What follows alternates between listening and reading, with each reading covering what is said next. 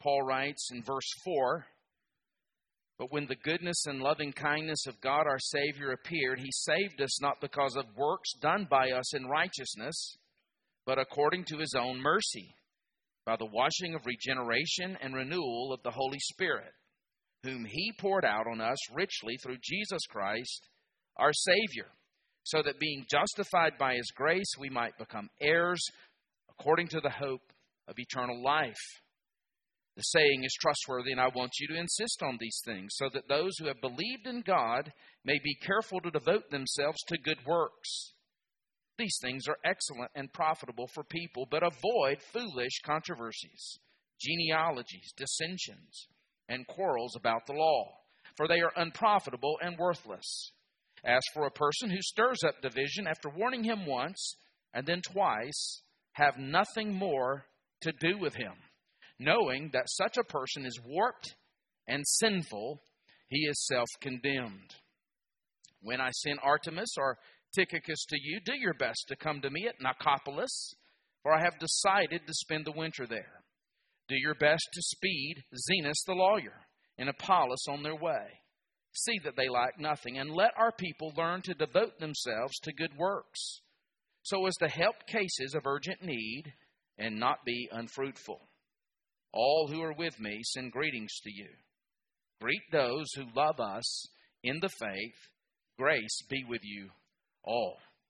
Let's pray. Father God, we thank you for Paul's letter to Titus. We believe that this letter has been important for our Fisherville Church in this time, this season. We pray as we conclude this letter, as we conclude the pastoral epistles, that your Spirit would edit my plans, my purposes this morning. We pray that your Spirit would illumine me and illumine your people to hear the word of Christ today. We ask this for your Son's sake. Amen. You know, we sang "Joyful, Joyful, We Adore Thee" this morning, and I was thinking about that. You know, there's some 400 times, close to 400 times in the Bible that the word joy or joyful is found.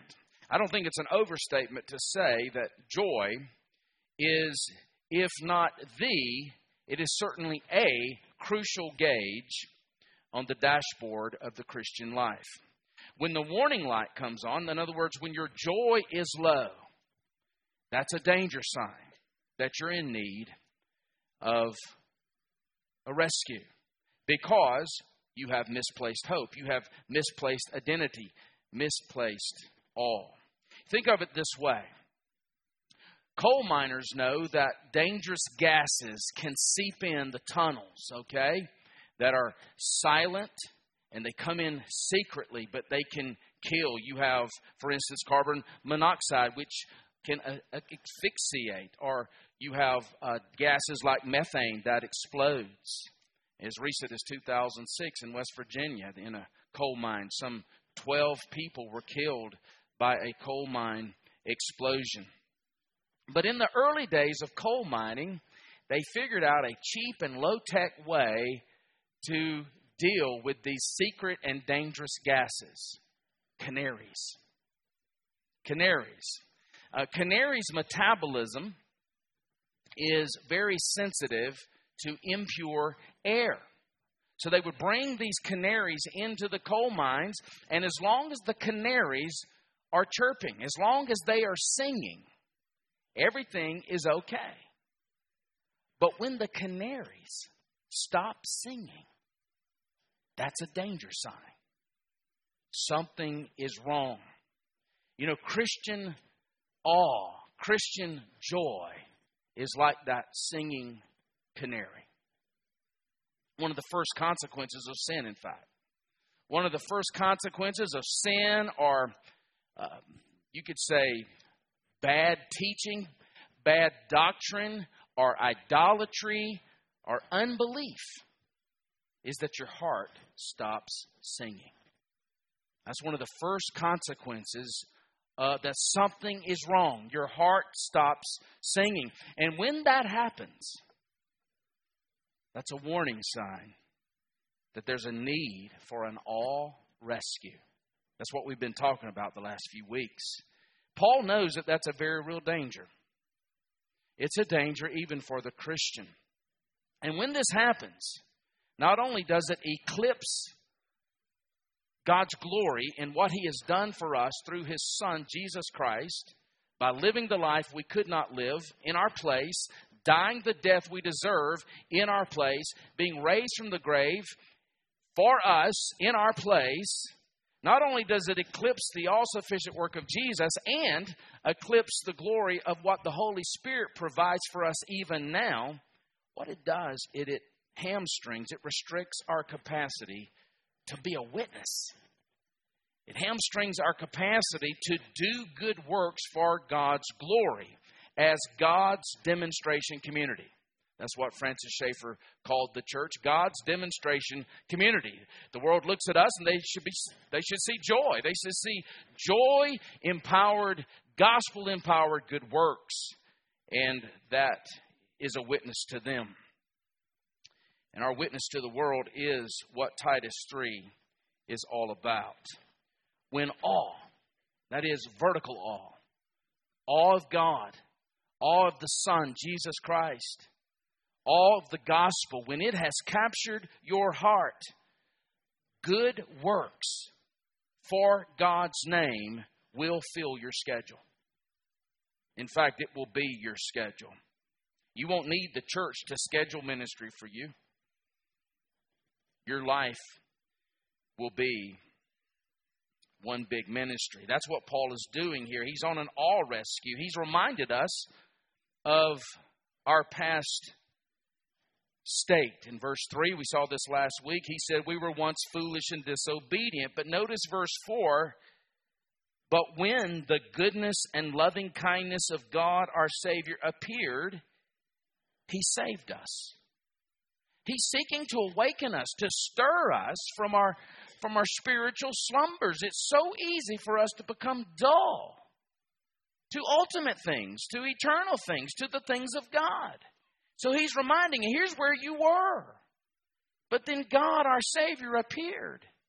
And He saved us. He saved us not because of your works. He wasn't impressed with you. He saved us because of His mercy. He says, but according to His own mercy, by the washing of regeneration and renewal of the Holy Spirit. Now that is glorious truth. But even though every believer is regenerated, every believer is renewed in his or her spirit, when we stand before God in the day of judgment, it will not be our imperfect works that we do that will be the ground of our pardon. Recognize that.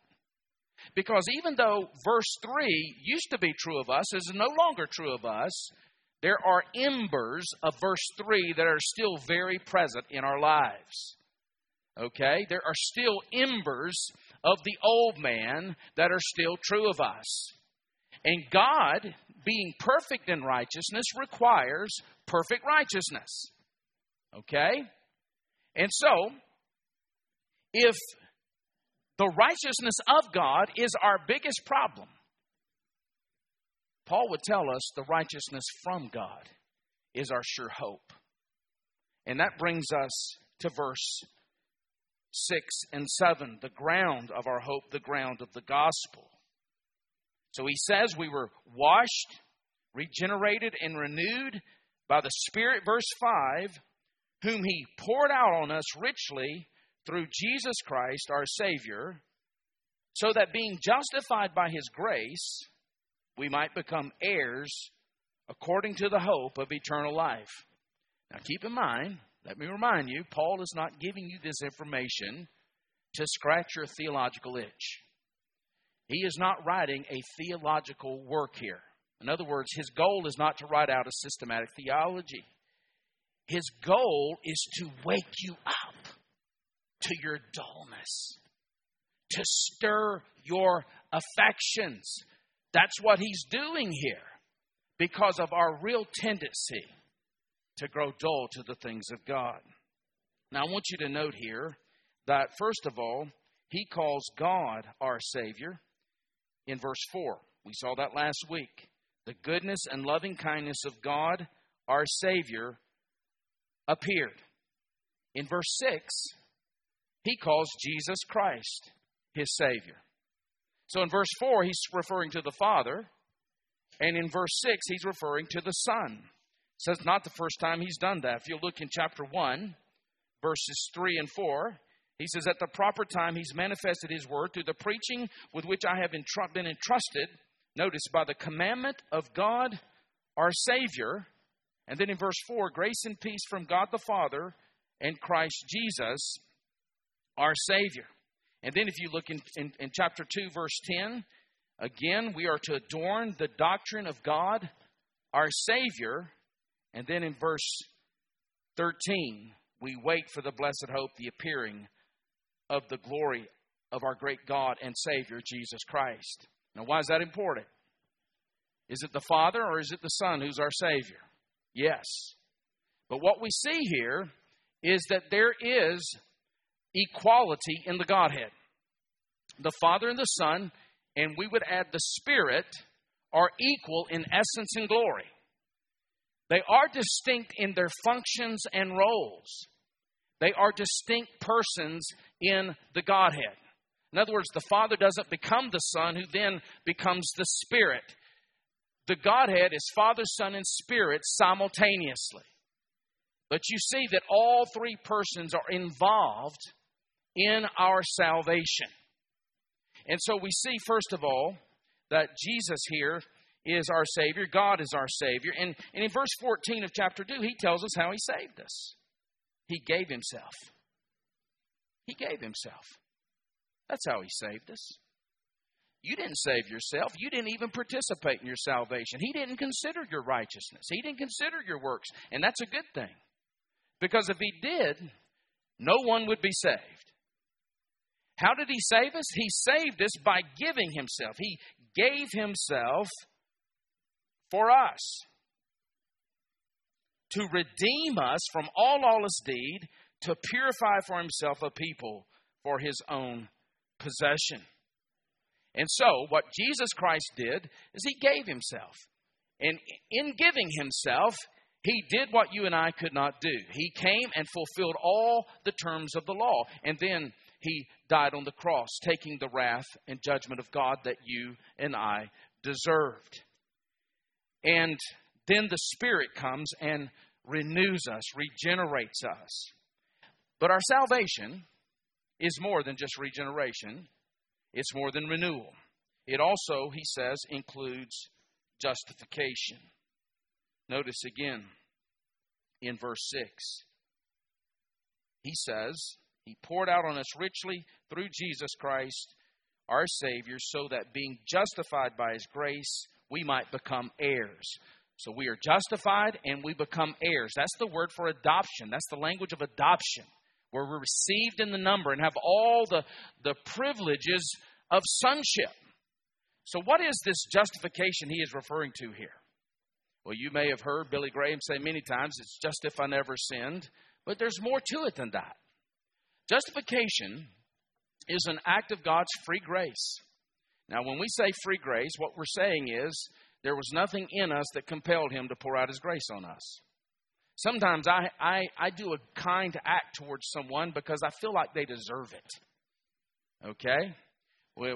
Our church so wondrously and wonderfully served the Nation family this week because we felt like they deserved it.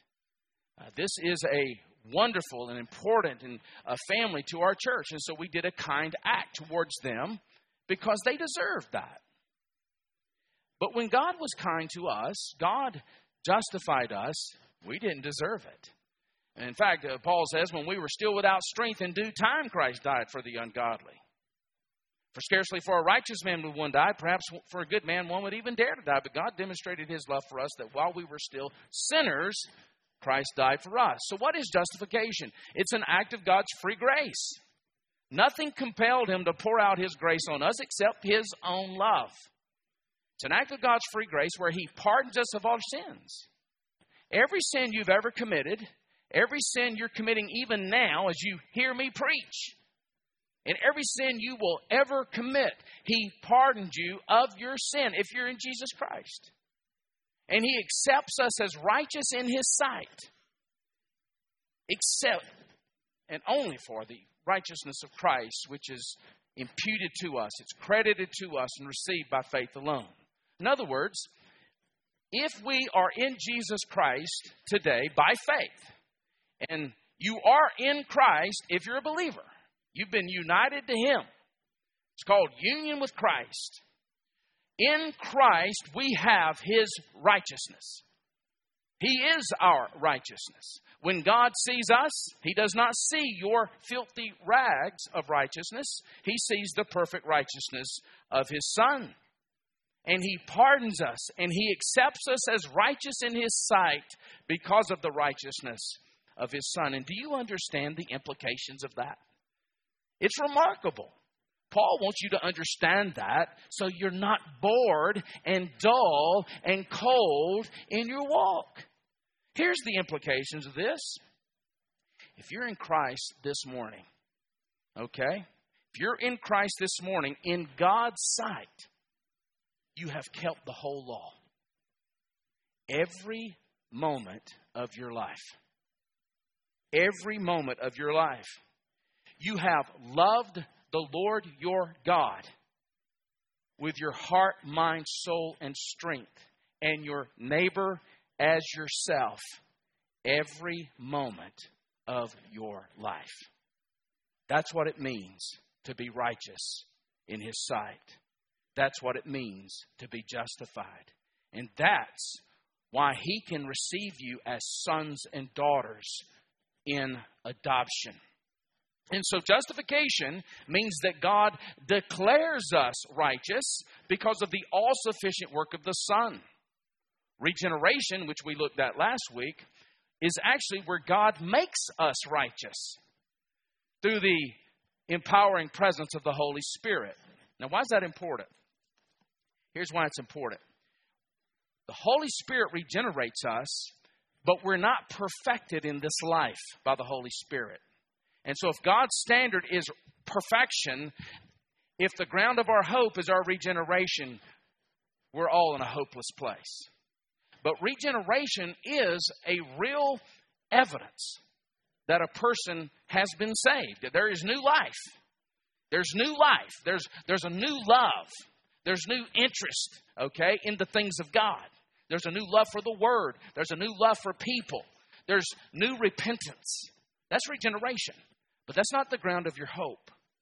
The ground of your hope is in your justification through Jesus Christ and His righteousness. And so we do not ever confuse regeneration and justification. But we never want to separate them either. Those who've been regenerated have been justified. Those who have been justified have been regenerated. And I want you to note how the attributes just kind of mount up here. Notice he says, when the goodness of God appeared. Verse 4, the loving kindness of God appeared. Verse 4, verse 7, we're justified by grace. And then you see this language of mercy. We are saved by His mercy. Verse 6. Now, why is this important? Well, it's His goodness that caused Him to save us. It wasn't yours. It was His goodness. It was His loving kindness that caused Him to save you. It was His mercy that caused Him to save you. It was His grace that caused Him to save you. And everything God is, He is for you. Okay? He is good for you. He is loving and kind for you. He is merciful for you. He is gracious for you. Remember who you used to be. Just peek at verse 3. But God has been gracious. God has been merciful. God has been kind to you. He has saved you through His Son. Again, what is Paul doing here? He's seeking to rescue your awe. He wants you to have joy. And so he gives us the ground of the gospel here. Notice as well the centrality of the gospel in verse 8. The saying is trustworthy. Now, what is the saying? It's verses 4 to 7. Verses 4 to 7 is one sentence in the original language. It is perhaps the greatest gospel sentence in the entire Bible. And he said, that saying is trustworthy. You can bank on it. You may not feel saved because of dullness, because you're cold, because you're bored. But if you've been regenerated by the Spirit, if you're looking to Jesus as your hope, you've been justified. You've been adopted as a son or daughter of God. This saying is trustworthy. And I want you, Titus, to insist on these things. What's he telling Titus here? This is what you preach.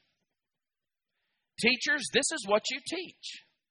This is what you major on. You insist on these things. Because verses 4 to 7 are so counter to our thinking. We are works-oriented to the core. The law of God has been written on our hearts, but because of sin, we are hardwired for legalism. Okay? And so we think that actually God receives our good works. There's people here today. You're just absolutely convinced when you die, God is going to look at you and go, you're a pretty good guy. You know, you never killed anybody. You were never in ISIS. Come on in. I'm just going to sweep everything else under the mat. That's the kind of God I am. That's a terrible God. That's a terrible God. The God of the Bible is perfect in holiness and righteousness. You don't want him to wink at sin. A God who winks at sin is a God who gives us no hope. And what Paul is telling us here, he's telling us, you insist on these things so that your people can understand the gospel, so that they would live by the gospel. And I love the simplicity of this.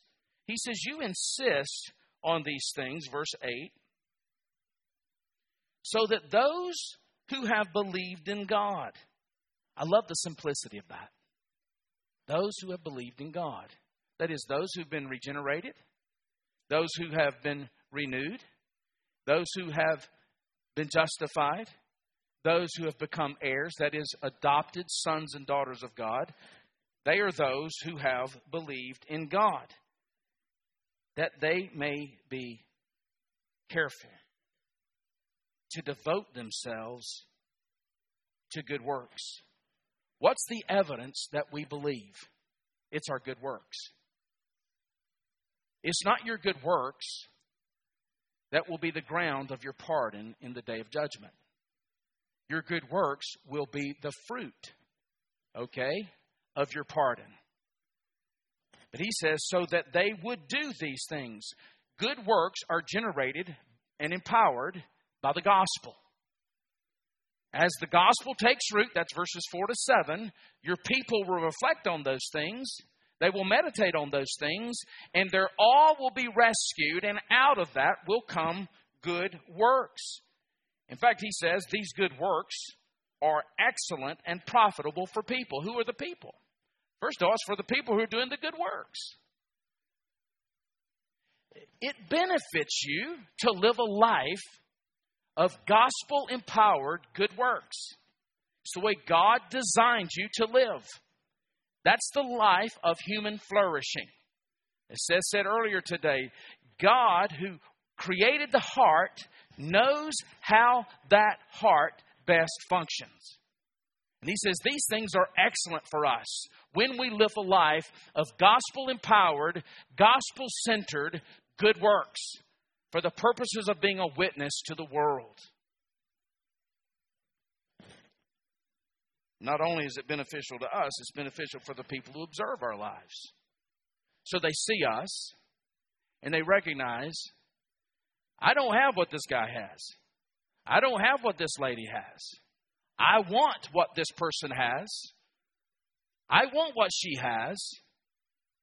And oftentimes that is how God saves people. As Dwight L. Moody one time, he said 1 out of 100 people read their Bibles, and 99 out of 100 read Christians. Okay? And so when these good works are absent because of misplaced awe, because of joylessness in the Christian life, we're misrepresenting God. That is a terrible, terrible crime and sin against God. Now, when he talks about these good works in verse 8, he's not referring to what Dan Doriani calls Nike Christianity. Nike Christianity is just do it. All right? Just by your grit, do good works. That's not what he's referring to. He's referring to Spirit-wrought, gospel-shaped, gospel-empowered, all-inspired good works. That's what he's referring to. This is the main theme of Titus. Good works for the sake of the gospel, in contrast to the false teachers. Now, I want you to note before we leave this section, verses 4 to 7 requires a triune God. Okay? If God was not triune, He couldn't save us. Salvation requires a God who is Trinity. It is the Father who saves us, who pours out His loving kindness on us, His grace on us through the Son, who takes our place in His life and death and resurrection and ascension. And then the Spirit comes upon us and regenerates and renews and washes us. God is triune, and if He was not, we could not be saved. Again, Paul wants us to be in awe of the true and living God. And he says, you fix on these things. You fixate on these things. But in contrast to the things we're to fixate on, there are certain things that are not profitable. Look in verse 9. But avoid foolish controversies, genealogies, dissensions, quarrels about the law, for they are unprofitable and worthless. Certainly there was conflict in the culture at Crete. It was a pagan culture. Okay? But if you notice that in all three of the pastoral epistles, Paul's concern has not been the culture. Sometimes in our world, we get so concerned about the culture, and certainly it is concerning. But we need to major in what Paul majors on. What Paul is more concerned about is the compromise from within the church. Okay?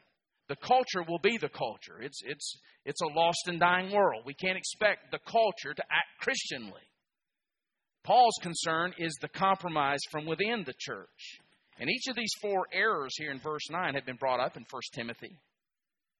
Two of them, in fact, have been brought up in 2 Timothy. What does that tell us? That he's dealing with the same issues in all three letters, and it's hard for us to really grasp what they are. Not even the scholars in the pastoral epistles can fully understand all that's being said, but there are some really important points we can draw from these warnings. First of all, preachers and teachers, and we have many teachers here, are to be known not only by what we advocate, but by what we avoid. We're to avoid those discussions that don't fall within the pattern of sound doctrine. Chapter 2, verse 1, he says, you teach what accords with sound doctrine.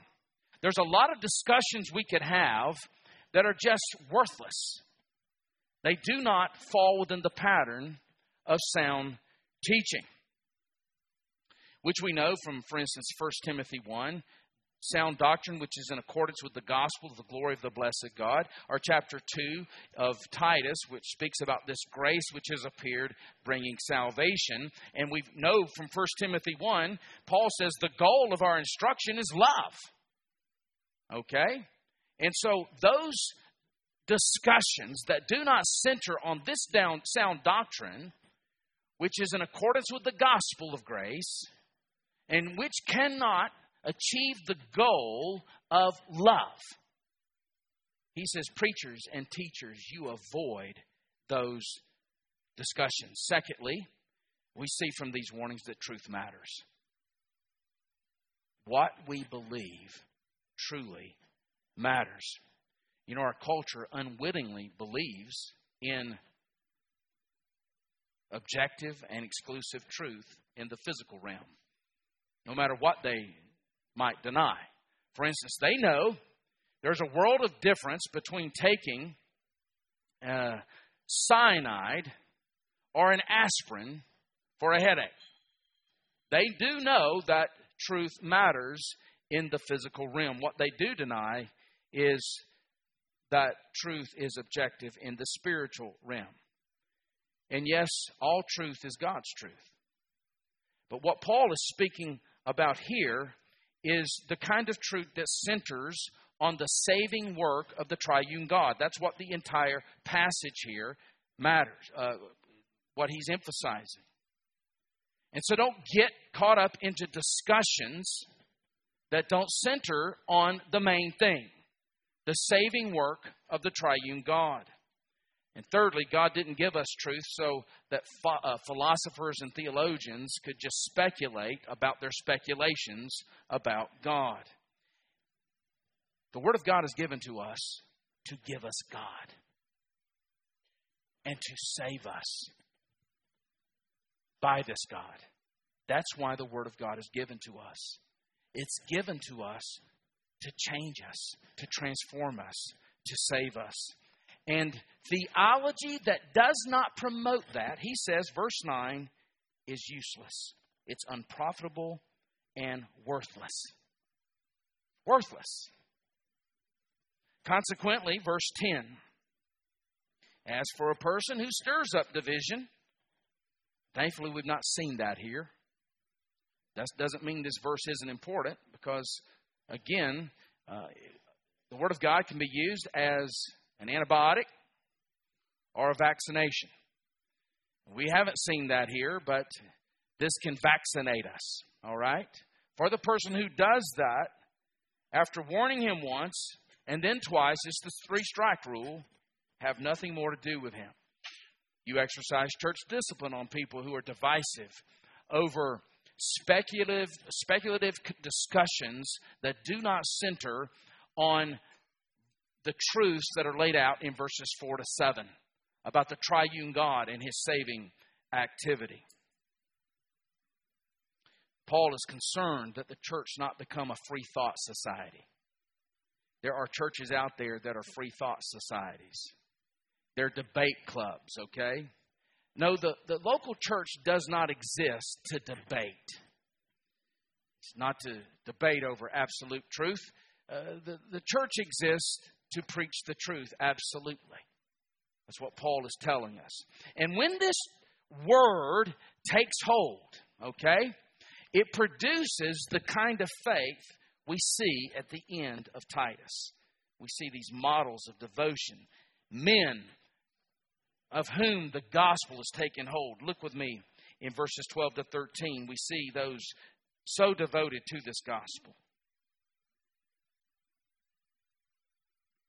He says, when I send Artemas or Tychicus to you, do your best to come to me at Nicopolis, for I have decided to spend the winter there. Do your best to speed Zenas, the lawyer. And Charlie, you might be interested to know this is the only Christian lawyer in the Bible. The New Testament had one, and we have one. Do your best to speed Zenas the lawyer and Apollos on their way. See that they lack nothing. How do you get the message? How does our church get the message to Fisherville, to Louisville, to the nation, and to the nations? The same way the Apostle Paul did it. And verses 12 to 14 gives us a glimpse how. Through friends devoted to good works. Through friends who have been captured by the gospel. Look at these names. when I sent Artemas. This is the only time Artemas is mentioned in the Bible. We don't know anything about Artemas except one thing. He was a friend of Paul. He loved the gospel. He was a Great Commission man. That's all we know about him.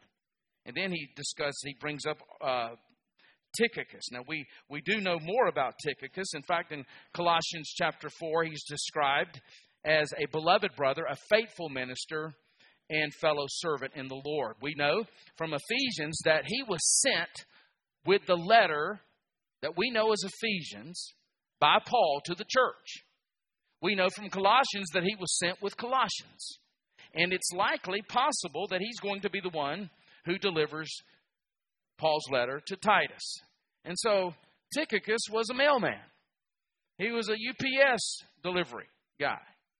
And that's what we know about him. Other than that, that's all we know about Tychicus. And then there's Zenos the lawyer. This is the only place that Zenos is mentioned. The only Christian lawyer in Scripture. And then Apollos. We know a little bit more about Apollos. We know that Apollos was mighty in the Scriptures, Acts chapter 18. That he was a powerful proclaimer of the gospel, a man filled with the Spirit. That's all we know about him, though. The main thing we know about him is not his great exploits or that he had a great publishing deal or something. We know that he was a man who was captured by the gospel. That's what we know about Apollos. And again, I love these list of names at the end of Paul's letters. I love it. You just kind of read over them on your reading plan, don't you? That's the tendency. But there's so much to teach us here when we read about these names. Here's what captured me this week. We know little to nothing about these men. And that's due to the fact they did nothing in the world to make them famous or significant. All right? And yet, they're esteemed by an apostle. That's important in our culture.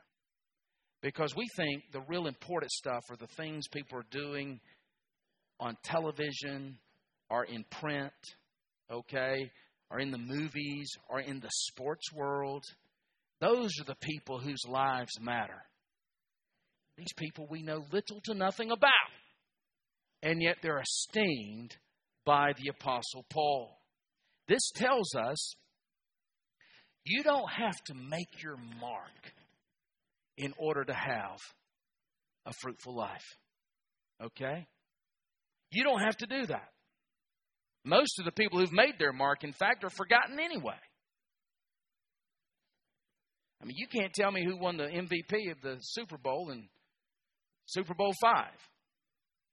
He was the center of the universe when he won that Super Bowl MVP. And you probably, if I gave you his name, you wouldn't know who he was. Most people who've made their mark in this world are forgotten. We see here what the Apostle Paul esteems. Men who are captured by the gospel. And they just did small things faithfully. What Paul is telling us here. In fact, Paul tells us how to make our lives count in verse 14. And here it is.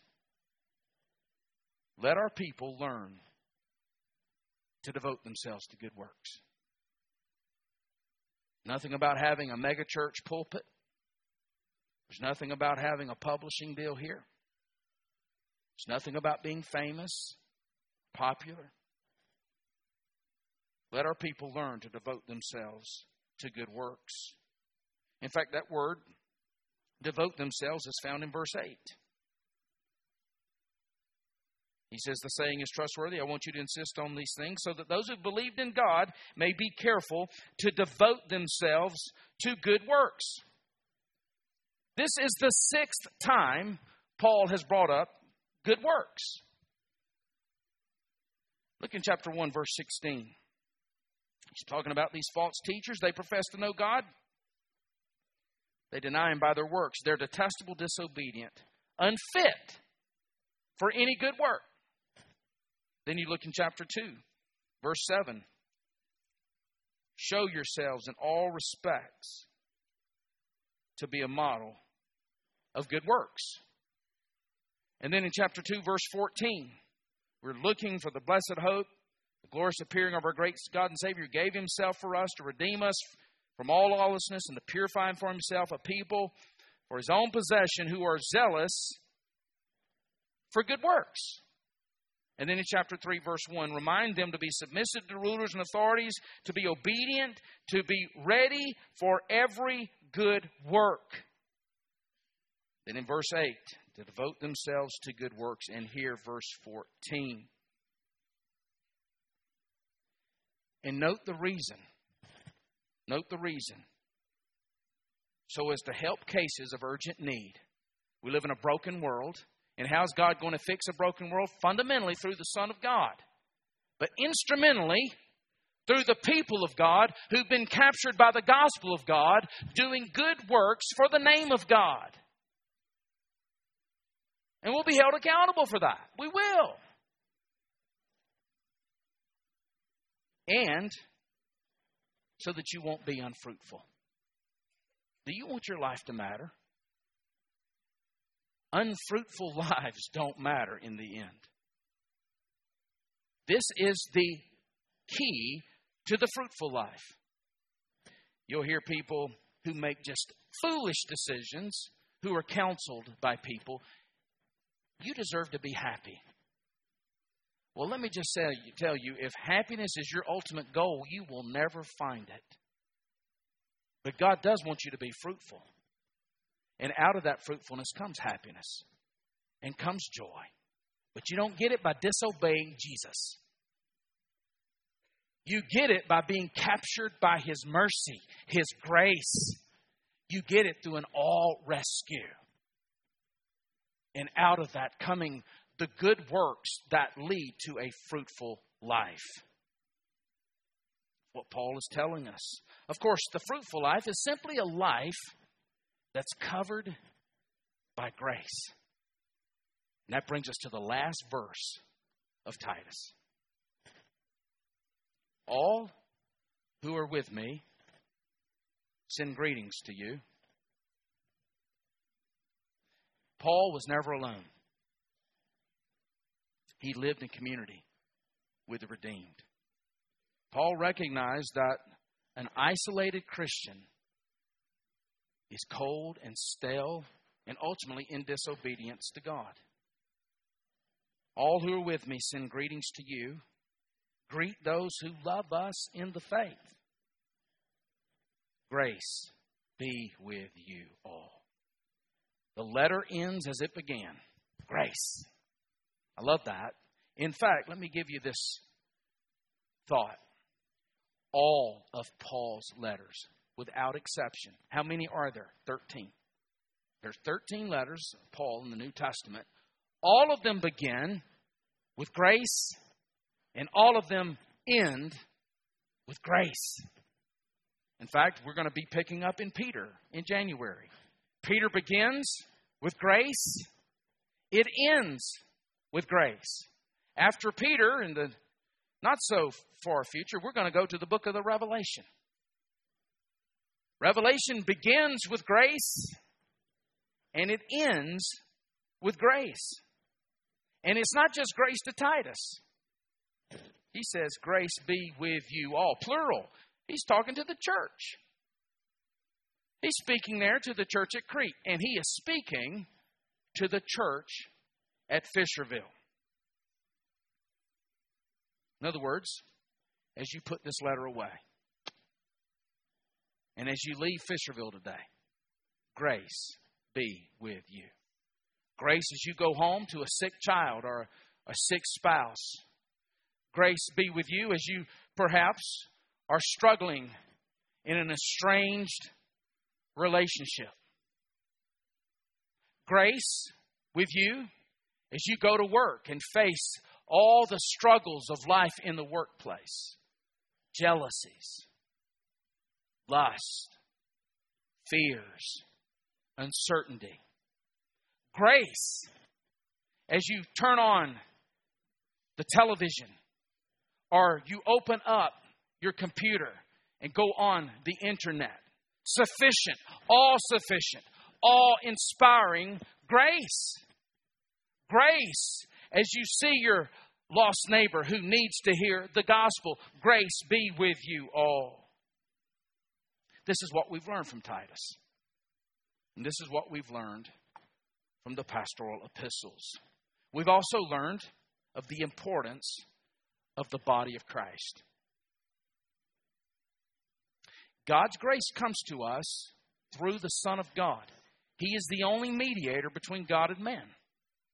God, the Spirit, is not at work where Jesus isn't at work, okay? He's not at work in other religions. You say, that sounds narrow-minded. Well, all truth is narrow. Let's just get over that. No one ever accuses a mathematician for being narrow-minded to say 2 plus 2 equals 4. There's one mediator between God and man, Jesus Christ. And grace comes to us through the Son of God, Jesus Christ, by the Spirit of God. But He works through horizontal channels. And the primary way He mediates that grace to us is through the body of Christ. We need each other. You show me someone who's isolated himself or herself from the body of Christ, and I will show you a joyless, aweless Christian. We've seen the importance of the body of Christ. And that's why the profitable, the fruitful life can only be found by gospel-driven, awe-inspiring good works in the church. We've also seen 1 Timothy, the emphasis was on protecting the gospel. As I urged you upon my departure from Macedonia, remain on in Ephesus so that you can teach certain men not to teach strange doctrine. We saw the emphasis in 2 Timothy was to preach the gospel. Preach the word in season and out of season. The emphasis in Titus has been on practicing the gospel, the good works of the Christian. But this is an exercise of awe, okay? It's an exercise of joy, not grit, not willpower. How's your joy gauge today? Is your heart singing? Let's learn from the canaries. Let's learn from the Apostle Paul. Let's pray.